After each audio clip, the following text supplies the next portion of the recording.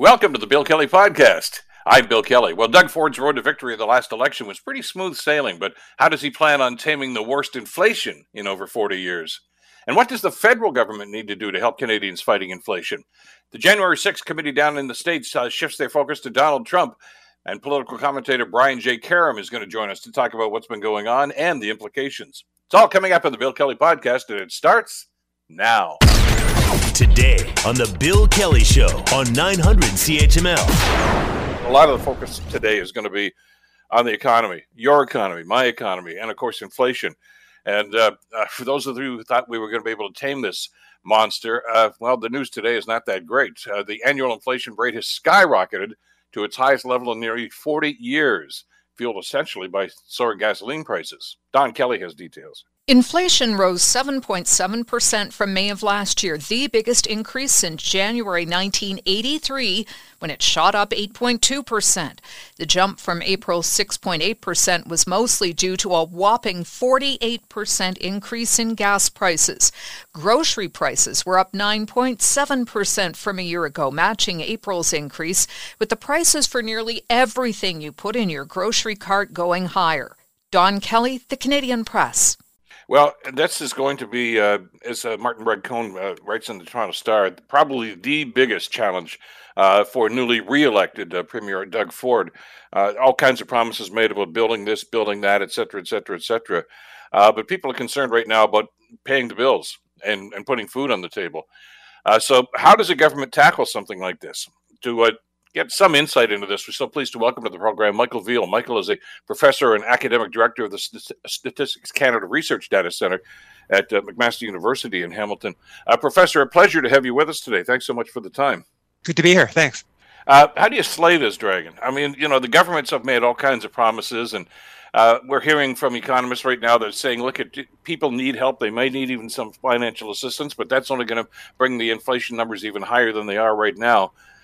We can't just sit here and wait for the economic cycle to turn around here. Is there there's no magic button here to push, I assume, but how does the government approach something like this? So there's no magic, as you say. If we think about it at the international level, we're not the only country facing this. The United States, in fact, has even higher inflation than we do. And so part of it is that we're all in the same boat, and part of it is that this is the aftermath of the pandemic.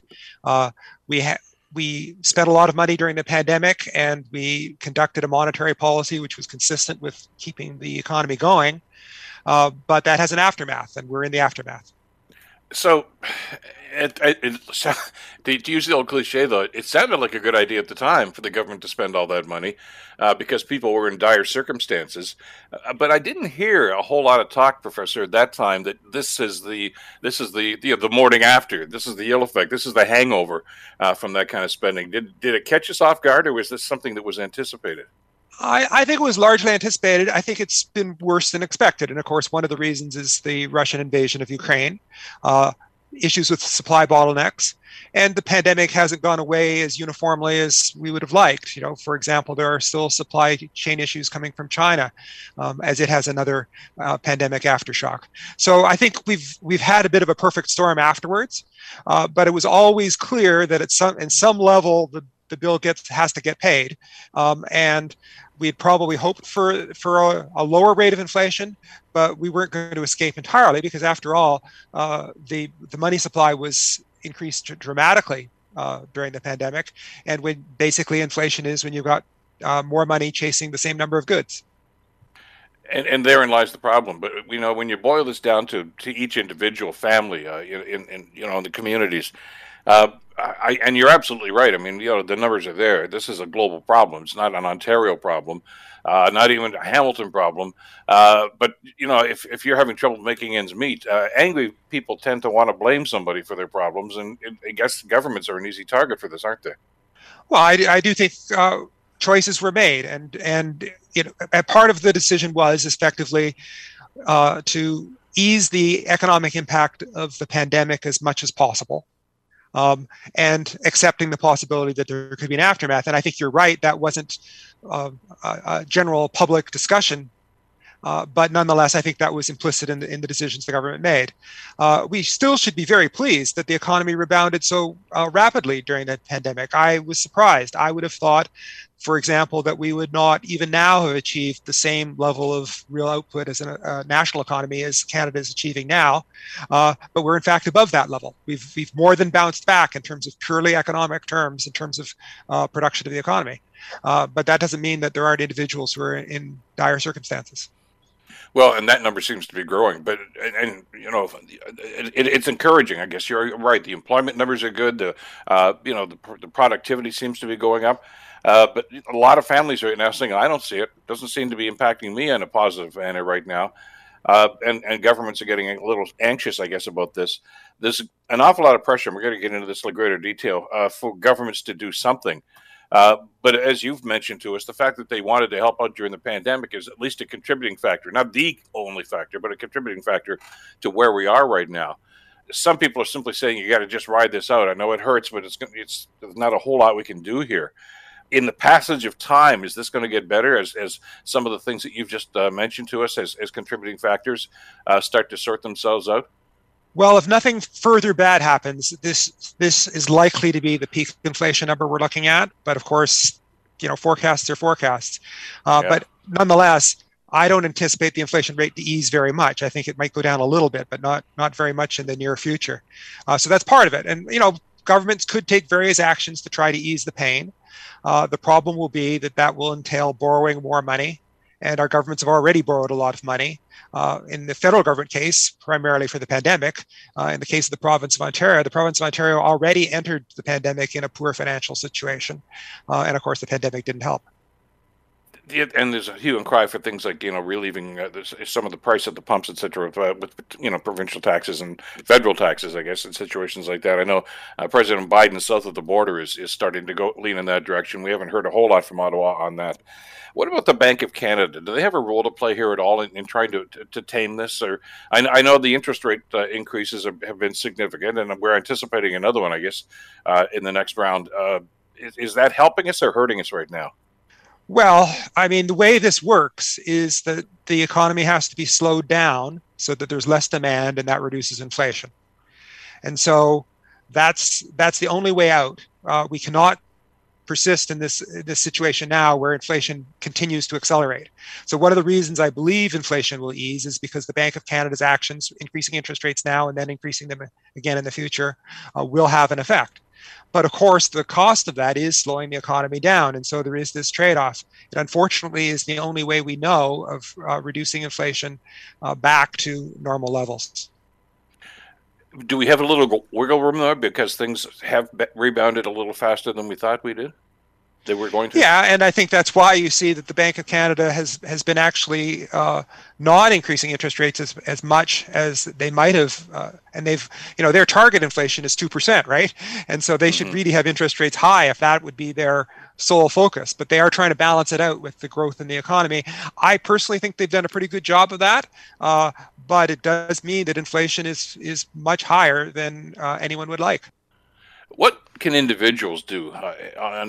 You mentioned, we have to control spending, and that's certainly at the government level. But, this is having an impact on all of us right now. Should we be changing plans? Should we be moderating our plans?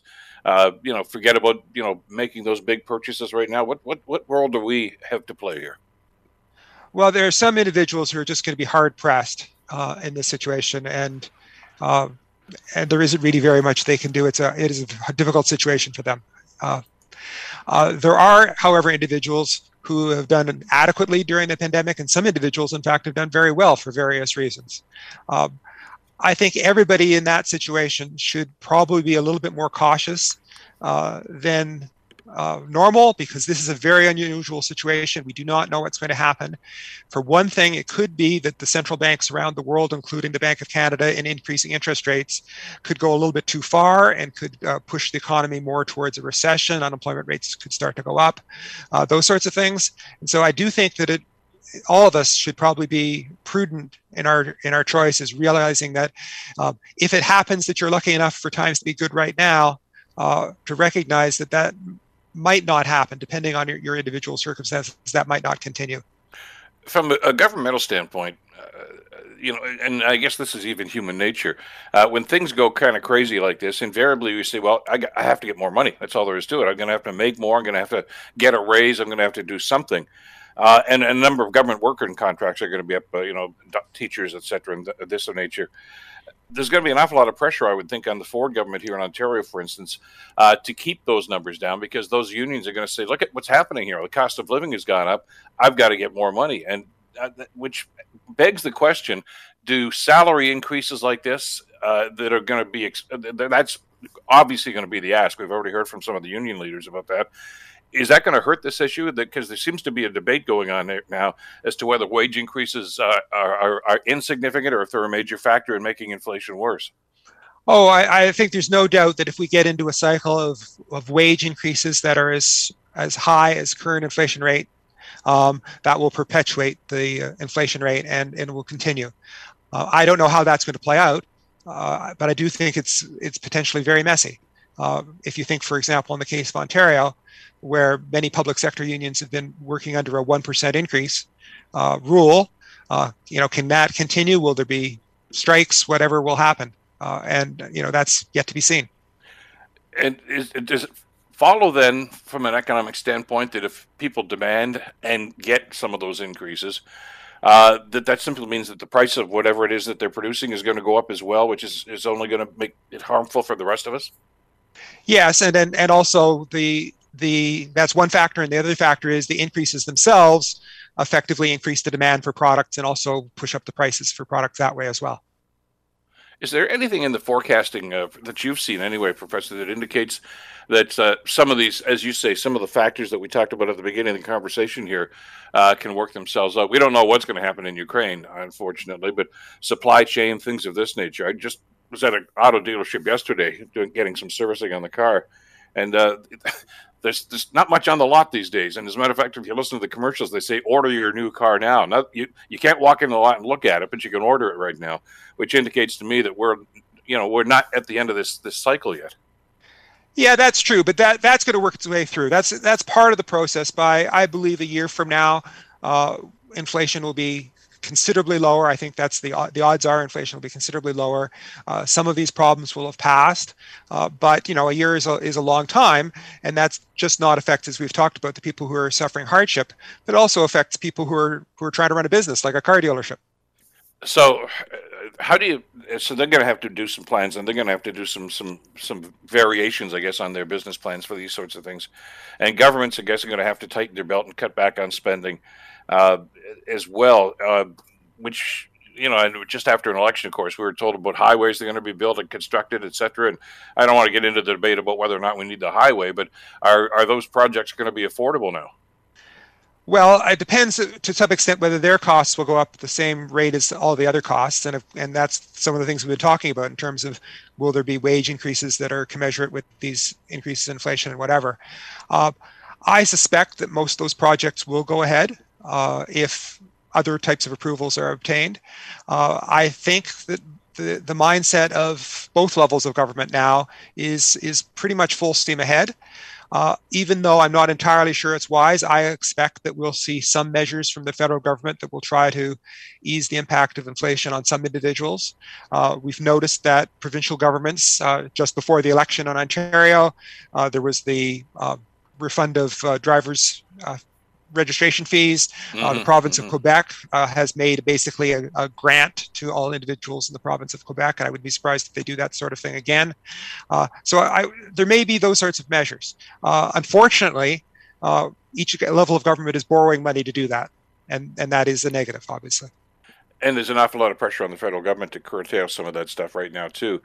One of the big criticisms, I guess, of the federal government, because you were talking about some of the support programs that were put in place when the pandemic really hit, was that it was basically everybody qualified. It just, they just said, yeah, apply for it and you'll get the money, and we'll sort this out later on. If they are going to entertain this idea of assistance for people that are really hard done by, should there be some sort of a qualifier for that then, so that we're not just doling out checks that people probably don't really need them? I mean, everybody wants more money if they can get it, but do they really need it? Or is it something that should be just directed at those that are really hard done by? Yeah, I don't know what the federal government will do.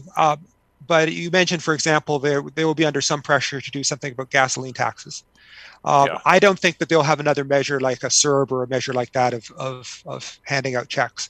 Going back to that period, it was a really difficult time, not only for individuals, but for government policymakers. And they had to do some things that you don't find in the textbooks. And we knew that part of the aftermath was also going to be there, that there would be problems now caused by the nature of those programs at the time. And I don't think we can go back and sort of Monday morning quarterback and say, they did do so well. Mostly those were pretty good programs. But I do think that now that the economy is pretty close to full employment, that's not going to be the direction right now. The direction now is people largely who are working, who are really being squeezed by inflation. Exactly. Professor, thank you so much for the time today. Really appreciate our conversation. Very nice talking to you. Thank you very much for having me. Take care. You too. Professor Michael Veal from McMaster University. You're listening to the Bill Kelly Show podcast on 900 CHML. We've been talking about cost of living and the impact it's having on us, grocery bills, price at the pumps, on and on and on. And let's face it, we're all looking for a little relief, a little good news. And it's not really coming our way. As we've heard on the news for the second time this year, milk prices will be rising. A 2.5% increase is going to kick in, not till September, but it's not the sort of news we wanted. Global's Tina Turjani has details. The latest increase comes after a nearly 8.5% jump in February. The price consumers will actually see on the shelf at grocery stores come September will be even higher after things like labor, packaging, and transportation are all factored in. Professor of Food Distribution and Policy at Dalhousie University, Sylvain Charlebois, says prices will also be rising for things like cheese and yogurt. Let's face it, that's not where the dairy industry actually makes its money. It's mostly in dairy products, and we're expecting dairy products to become even more expensive as we go through the winter into the spring. With inflation where it is, the Dairy Farmers of Canada had asked the Canadian Dairy Commission for another increase this year due to higher production costs. The price of fertilizer, for example, has jumped over 40% since August of last year. Tina Turjani, Global News. It's just one other brick in the wall here that makes things so frustrating, I guess, for consumers over the next little while. So what do we do? What do we make sense of it? And more importantly, what's government supposed to be doing in a situation like this? I want to bring David McDonald into the conversation. David, of course, is the senior economist with the Canadian Centre for Policy Alternatives. David, great to have you back on the show. Thanks so much for the time today. Sure. Thanks for having me. Every time, as we were just talking about on the show just before you joined us, when things go bad and sometimes go from bad to worse, as they seem to be doing these days, there's going to be a lot of pressure on governments to do something, whether it's Doug Ford, whether it's the Prime Minister, whether it's Chrystia Freeland, pick a name. And I know that, the federal government responded. You and I talked about that the other day when Chrystia Freeland made her major economic statement, which was really just kind of a regurgitation of stuff that was in the budget, and said, we are doing what we can. Most people I've talked to since she made that statement say, yeah, well, it's not helping me. So what happens here? What can and should governments do in a situation like this? Yeah, the speech last week was a recap of things that happened in the last two budgets. There wasn't any new measures to address inflation per se. The folks that would get more money due to these measures that they introduced 2 budgets ago, that they'll benefit from that. I think that one of the realist. A couple of things that the federal government and provincial governments should do. First of all, many of the provincial governments don't index their basic benefits to inflation. So that's one thing they should do immediately, and they could do immediately. So they don't, the federal government really carries most of the load in terms of transfers for low-income seniors, low-income families with children, and low-income working families. Most of that comes from the federal government, and those benefits are indexed. Sometimes they're indexed fairly slowly. And so we're seeing this increase in prices now, but we won't see the increase in these benefits in terms of like the transfer value in your bank account for months to come. That could happen more quickly at the federal level. At the provincial level, sometimes the provinces don't index them at all. And so they just remain the same year to year. Inflation still eats away at their value. That's another thing that the provinces in particular could do. In addition to indexing basic things for low-income families like social assistance, which is almost universally unindexed across the provinces outside of New Brunswick and Quebec. The other thing that some of the provinces have experimented with, particularly Quebec, is one-time payments. This doesn't stop the increase in prices, but it does help lower income families pay for those increases. This is something we did during the pandemic. So, a one-time transfer to everybody who gets the GST credit, which is targeted to lower income families of a couple $100, would help folks pay for higher gas and food prices, even though it doesn't bring those prices down per se. My concern at this point is that These increases have been relatively rapid. Much of the increase is actually being driven by higher gasoline prices. Most of that is what's happening in Ukraine, the war in Ukraine, which drove up the underlying price of oil. Some of it's also being driven by very, very compressed refining capacity in the U.S. And as a result, we're seeing gasoline prices being pushed up. These are factors outside of our control, and they're factors outside of provincial or federal government control. I think the big concern now is that this big increase in inflation will push the central bank, the Bank of Canada, to increase its interest rates much more rapidly. The window is rapidly closing on a soft landing, which is to say that the Bank of Canada increases interest rates a little bit, economic growth slows down a little bit, but we don't end up in a recession. That is becoming increasingly less likely. What's becoming increasingly more likely is that the Bank of Canada will overreact to these increases in inflation and engineer a recession. I mean, at present, we're not in a recession. There's no particular concern about a recession immediately. The concern is that the Bank of Canada will engineer a recession, and that's how we get inflation down.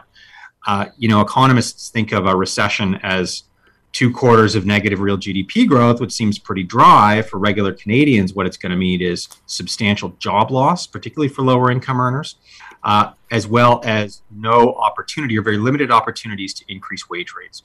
So at present, workers are way behind inflation. Inflation this month at 7.7%, but the increase in wages is only 3.5%. And so, we're way behind on wages. And if we do, if the Bank of Canada does engineer a recession, we'll in essence lock in these lower wage rates that never caught up to this inflationary increase. And so you see a real and permanent decline in workers' ability to purchase goods and services.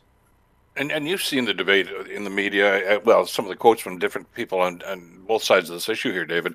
Some saying a recession's inevitable. President Biden, I guess, with his interview over the weekend, said not necessarily. Others seem to be, storing up, supplies and batten down the windows. Elon Musk just announced that after saying, no, he's not going to lay anybody off. Now he is, because he's anticipating that there's going to be that recession that you've talked about here.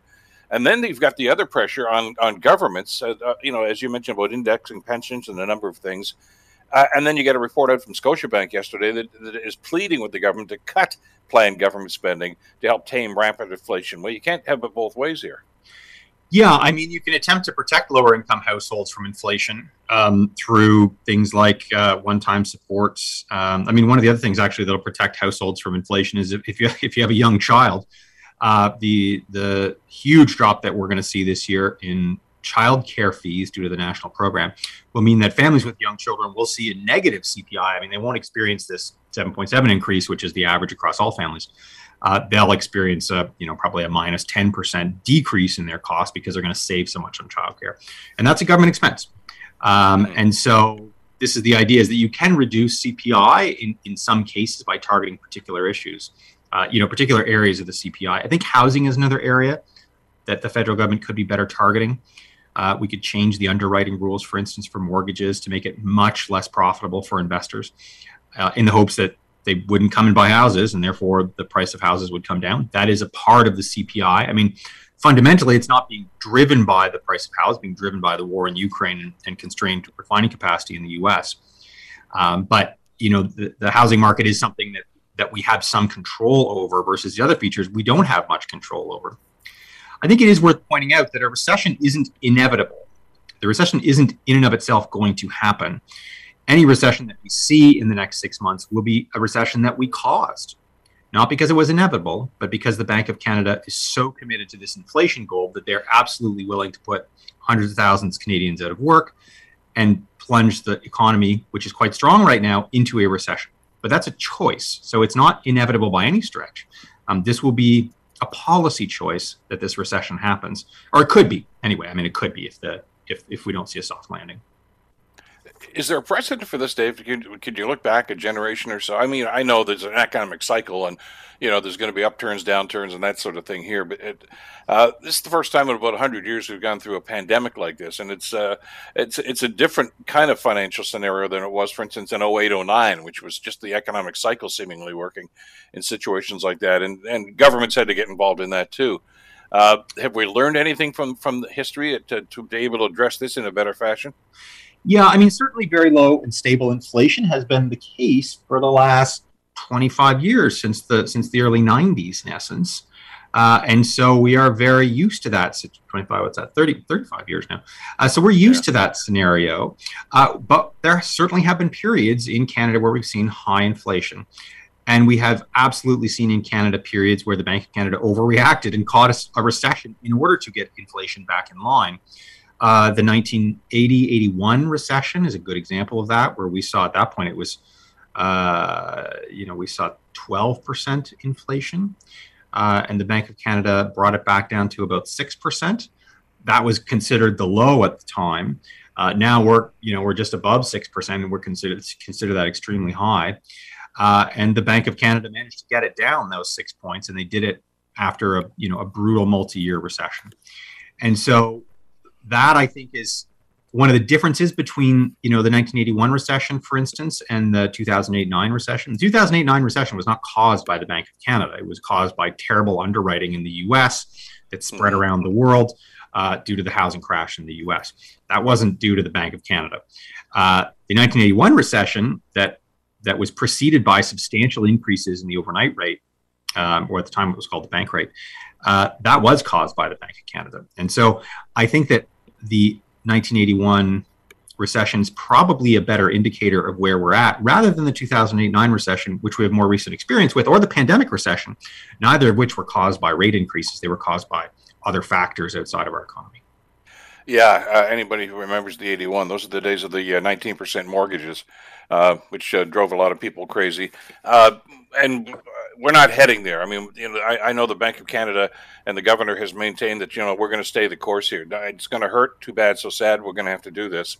I'm getting the sense, David, that the federal government, at least so far, is of the same mindset. I mean, as yesterday when Minister Freeland was meeting with her American counterpart, Yellen, in Toronto, that seemed to be the theme. Is look, we're not going to jump here and start throwing money at people here, because that's not the solution.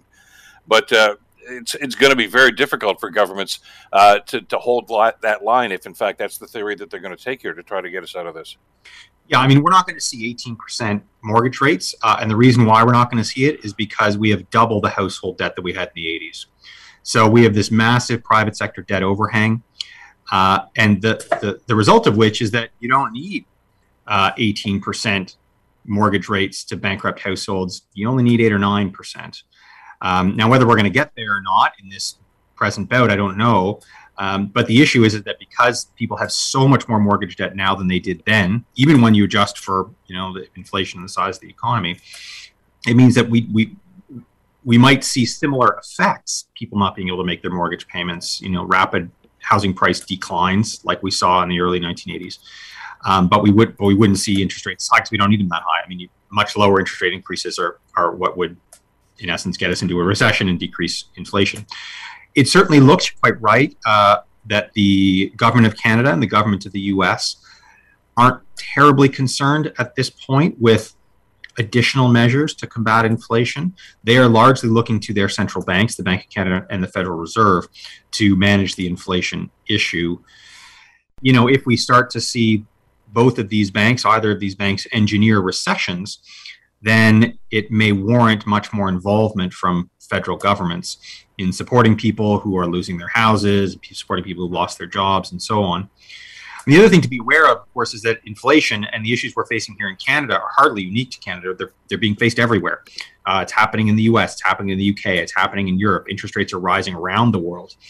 And even if, for instance, the Bank of Canada managed to have relatively accommodating monetary policy, so they didn't rapidly increase rates, it might not matter. If the US Federal Reserve increased interest rates rapidly enough to tank their housing sector, which is actually one of the big areas where we export, where we have one of our biggest exports to the US, which is lumber, it may not matter. We may well inherit a recession through what's happening in other countries via the export channel. And so it's just an extremely dangerous time for Canada, despite the fact that, fundamentally looking at the economy today, it's quite strong. Unemployment is historically low. Real GDP growth is strong. We're not seeing strong wage growth, certainly nowhere in line with inflation. But if you want to get a job, now's a great time to get a job. And that's the irony here, is that we actually have a relatively strong economy right now. I want to swing back to the government spending because there seems to be a lot of debate about that right now. According to the budget, of course, that the Liberals gave us just a little while ago, they're anticipating 4.8% increase in government spending. The Scotiabank report suggests that should probably be down around 2.5%. Is the government being a little bit overly zealous here with their spending, and can they really start to cut corners and start reducing it like that? Because there's going to be a cost. That's essentially, isn't it, David? The government say, yeah, that project we promised you, yeah, not going to happen, not for a few years, or that program that might. Go ahead. Yeah, it's always helpful to say we should cut the budget by 4% or something like that. People say, yeah, that's great, we should cut that budget. The trouble though is then when you say, okay, well, to cut that budget, remember that hospital we were going to build across the street from your house? Yeah, that's what I'm thinking. That's not coming anymore. And remember how we were going to improve the employment insurance program? Yeah, you're not going to get that anymore. Remember how we're going to support low-income households? That's not happening anymore. And so this becomes the issue, is that in the abstract, people are all for government cuts. In the specific, when it's their community and them or their families affected, they're much less for that. At this point, I mean, that kind of austerity, I think that discussion will become a much more live discussion if we end up in a recession. The fact is that Canadian federal government spending is not what's causing this. I mean, inflation's happening in the US as well. We didn't cause that. Inflation's happening in Europe and the UK as well. We didn't cause that either. What's causing that is the war in Ukraine. Now, in some ways, you could connect the democratic world's reaction to the war in Ukraine as one of the major drivers of inflation, which is to say we are unwilling to continue to do business with Putin. And so as a result, oil prices have risen and we're seeing inflation. There is absolutely a connection there. If we had not reacted vigorously to the invasion of Ukraine and we had treated it like the invasion of Crimea, where there was very little reaction in 2014, we probably wouldn't be seeing this inflation. So that is absolutely part of the story, is that this is a moral democratic choice in a way that this inflation increase in prices is happening. But that being said, I mean, this isn't being caused by federal government spending, Canadian federal government spending. This is happening around the world. It's in reaction to the war and its impact on the price of oil, absolutely, but also on other inputs like fertilizer, of which both Russia and Ukraine are big producers, as well as things like the price of wheat, which is an important input into a variety of food products, which has gone up because Ukraine can't export its wheat because its seaports are being blockaded. And that's one of the things of that debate that doesn't really get talked about until we start feeling the impacts. Because reducing spending, as you say, it's a mathematical exercise, and you can say, "Look what I've done. I've dropped it 1.5%." But as you say, that program's not available. This isn't going to get built, et cetera, et cetera. There's a cost to that. And we saw that happen here in Ontario, I think, in the mid 1990s, and we got smarter, I thought. But banks seem to have a different approach to this sort of thing. Which is rather problematic, I think, an awful lot of the time, especially because of all the stories we're hearing about the incredible profits these banks are making right now, yet they're preaching austerity to the government. Yeah, I mean, and you listen to economists is in some ways the same way, right? We need to get inflation down, and so if a recession is the way to do it, then that's the way to do it. I mean, that's fine if you're not the one losing your job, right? That's fine if you're the one who's getting a pay raise. For the folks at the bottom of the income spectrum who are not going to be the ones getting a pay raise and who will lose their jobs, maybe that's not a good bargain.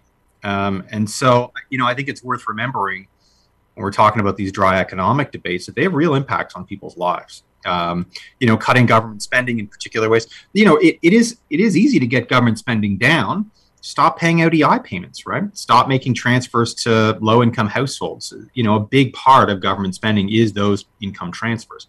Now, that's a terrible idea and would have terrible impacts on the economy, but it's not hard to sort of find more money. It's just that finding that more money is usually a terrible idea.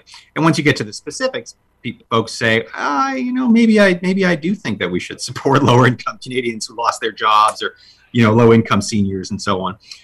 And so we haven't really seen that debate federally yet. I mean, as I say, at this point, the economy is going well. I think when we look at the revenue figures, when the full revenue figures come in from the last fiscal year, and potentially for the first couple quarters of this fiscal year, they'll be very good. They'll be over, like the revenue figures will be over what were expected even a few months ago, both federally as well as provincially. And so you'll see at the provincial level, we've already seen surprise surpluses as a result of inflation, and we'll likely see reduced deficits. We're not going to see surpluses, but we'll see reduced deficits in the short run federally. And the reason for that is that government revenues are pretty closely tied to nominal GDP, and nominal GDP includes inflation. And so as inflation goes up, government revenues go up roughly in lockstep. And so that is good in the short term for governments. Now, if we see a recession, all of that turns in reverse, and government expenditures go up because you got to support EI and that sort of thing. David, always great to get your perspective. Thanks for spending some time with us again today. Sure. Thanks for having me. You're listening to the Bill Kelly Show podcast on 900 CHML. Some rather chilling testimony watching the House Select Committee about the January 6th insurrection on the Capitol in Washington. Shaye Moss told American lawmakers yesterday her life was upended when former President Donald Trump and his allies falsely accused her and her mother of pulling fraudulent ballots from a suitcase in Georgia. The former elections worker told the House Select Committee that that the Capitol was defeated, and they latched onto this footage, what they called surveillance footage, from November 2020, and accused her and her mother, Ruby Freeman, of committing voter fraud. Freeman said in tape testimony that she just didn't feel safe anywhere she went. The President of the United States is supposed to represent every American, not to target one, but he targeted me. Chilling testimony, and many others, too, that were involved. And we know the names, of course, from some of the past incidents. So what is going on, and where is this leading? So pleased to welcome back to the program Brian J. Karem. Brian, of course, is a political commentator for CNN and a columnist for Salon.com and the Washington Diplomat, and, of course, host of the podcast called Just Ask the Question. Brian, great to have you back on the show. You're watching the proceedings, I know. Have you seen anything like this? I mean, but yeah. I know some people are trying to, draw a parallel with this and Watergate. I don't know if that's an apt comparison or not, but I mean, the stuff we're hearing is really bizarre. Well, it is comparable to Watergate. It's actually more chilling and more frightening than Watergate. Watergate was an attempt to subvert the government, and what we're seeing in the January 6 hearings is an actual successful attempt to subvert the government, and frightening and chilling because it's still going on. And I don't think that the January 6th committee, even when it wraps up, will get to the bottom of all the problems that occurred during the Donald Trump administration. And I know what this does is validate an awful lot of the stories that were out there at the time, especially with Georgia and the pressure. We all know about the phone call that Trump made, of course, to Ratzenberger and others to try to basically find the votes or try to cancel out votes and things of this nature. But to actually see and hear some of this testimony and some of the evidence they've got on here, I mean, they're building a case here, but to what end? I mean, they can't really do much about this at that level, at the political level, can they? No, once the hearings are done, that's it. It's just an expose of what occurred. What has to occur then is for charges to be filed from the Justice Department. What we don't know is how far along the Justice Department is. The only thing we've really heard from the Attorney General, Merrick Garland, is that they're listening and watching with interest. What we don't know is whether or not there's a grand jury already impaneled to investigate this problem, how far the investigation has gone, and who will be indicted. It's obvious from the testimony so far that Rudy Giuliani is probably going to be wearing orange at some point in his life, as will Eastman, John Eastman, the attorney who suggested that Trump adopt this strategy, even though he knew that the strategy was constitutionally unsound. And, of course, that leads back to Donald Trump. And Trump is going to try and pull the mob boss tactic that, he didn't ever directly request that somebody do something. But the problem is there's plenty of tape already showing, and in fact, it was Ronna McDaniels who was taped in, we saw yesterday in testimony, directly linking Donald Trump to some of the insurrectionist activities that will probably end up being his downfall. So I would say all three of them might go down, and we'll see if and when those indictments come down.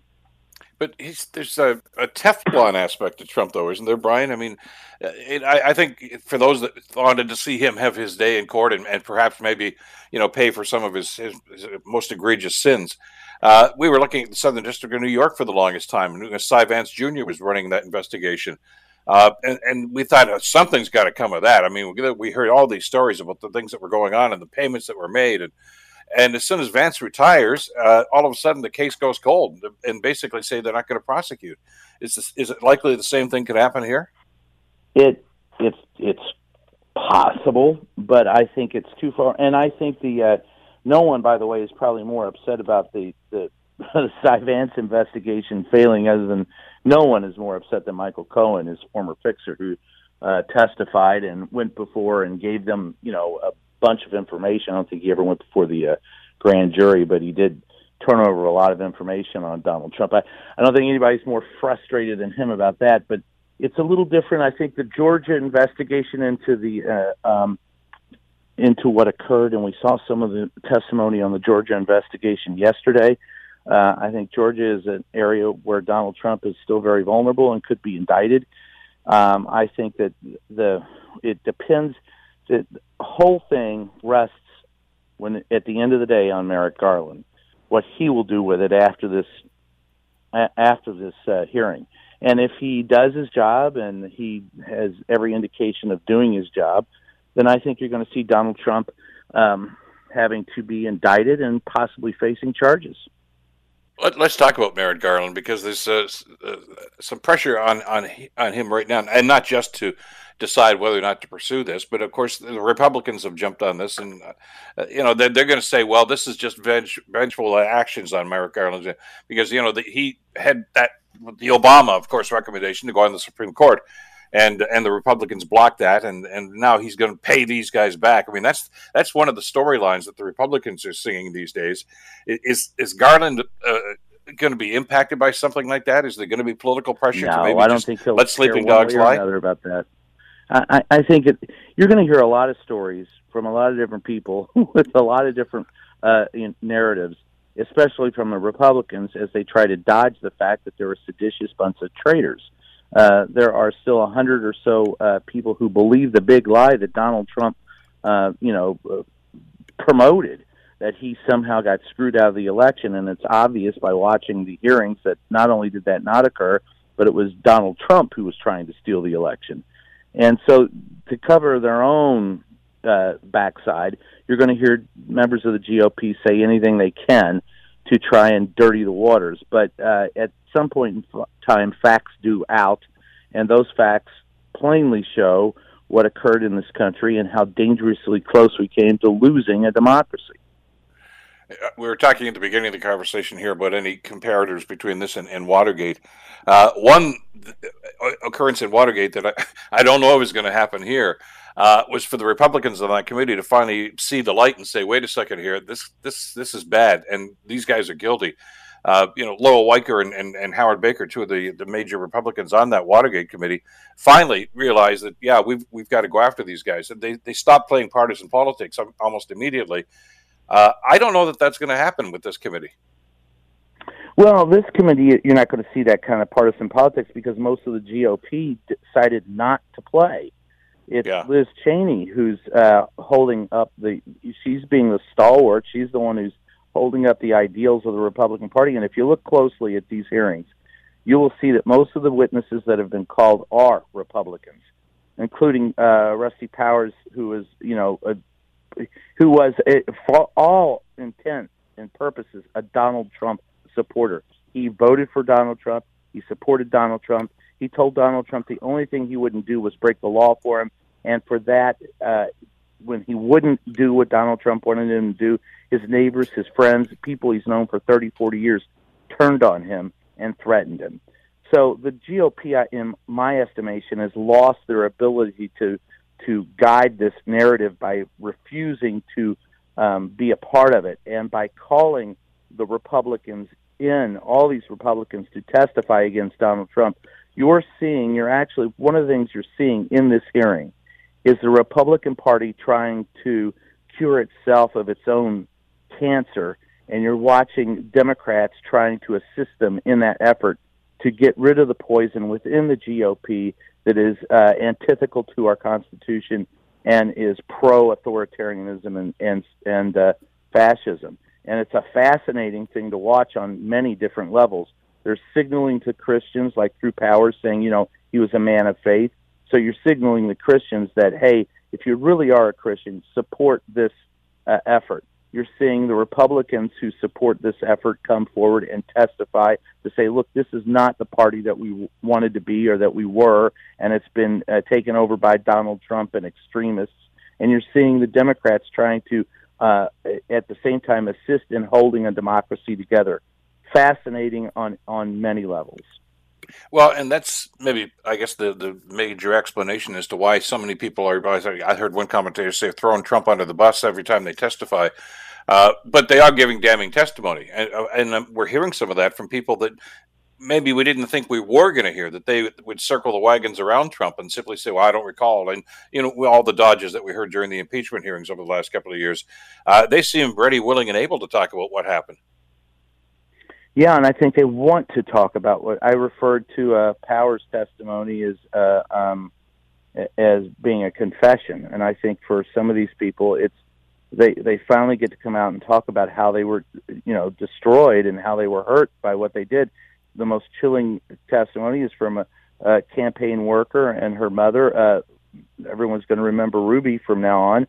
But Lady Ruby, I mean, the testimony that all the people that you saw in that picture, they showed a picture of all those poll workers who had worked, for elections for years and years and years. None of them are there, which underscores the real danger in these hearings is having people who work hard for the American cause abandoning that cause and allowing Donald Trump supporters and other extremists to take over elections. And at that point in time, if you cannot have a fair election in the United States, this country is done.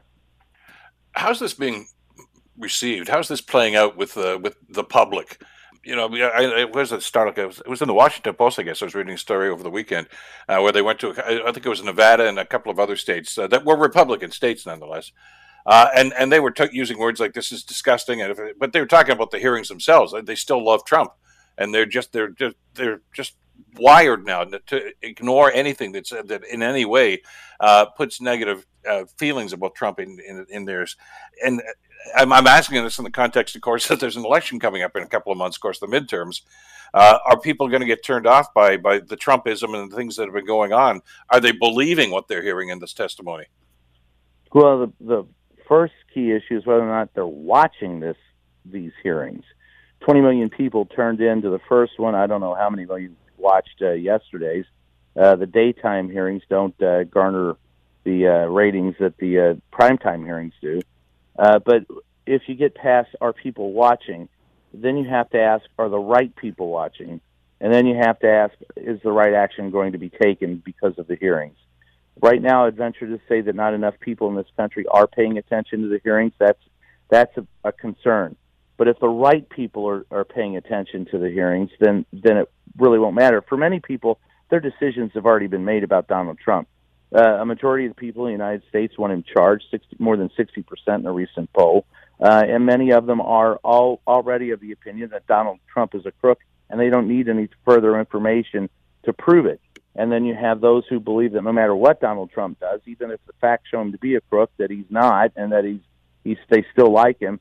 And that's not going to change. What you're hoping for is those who have an opinion that is movable, that the needle moves.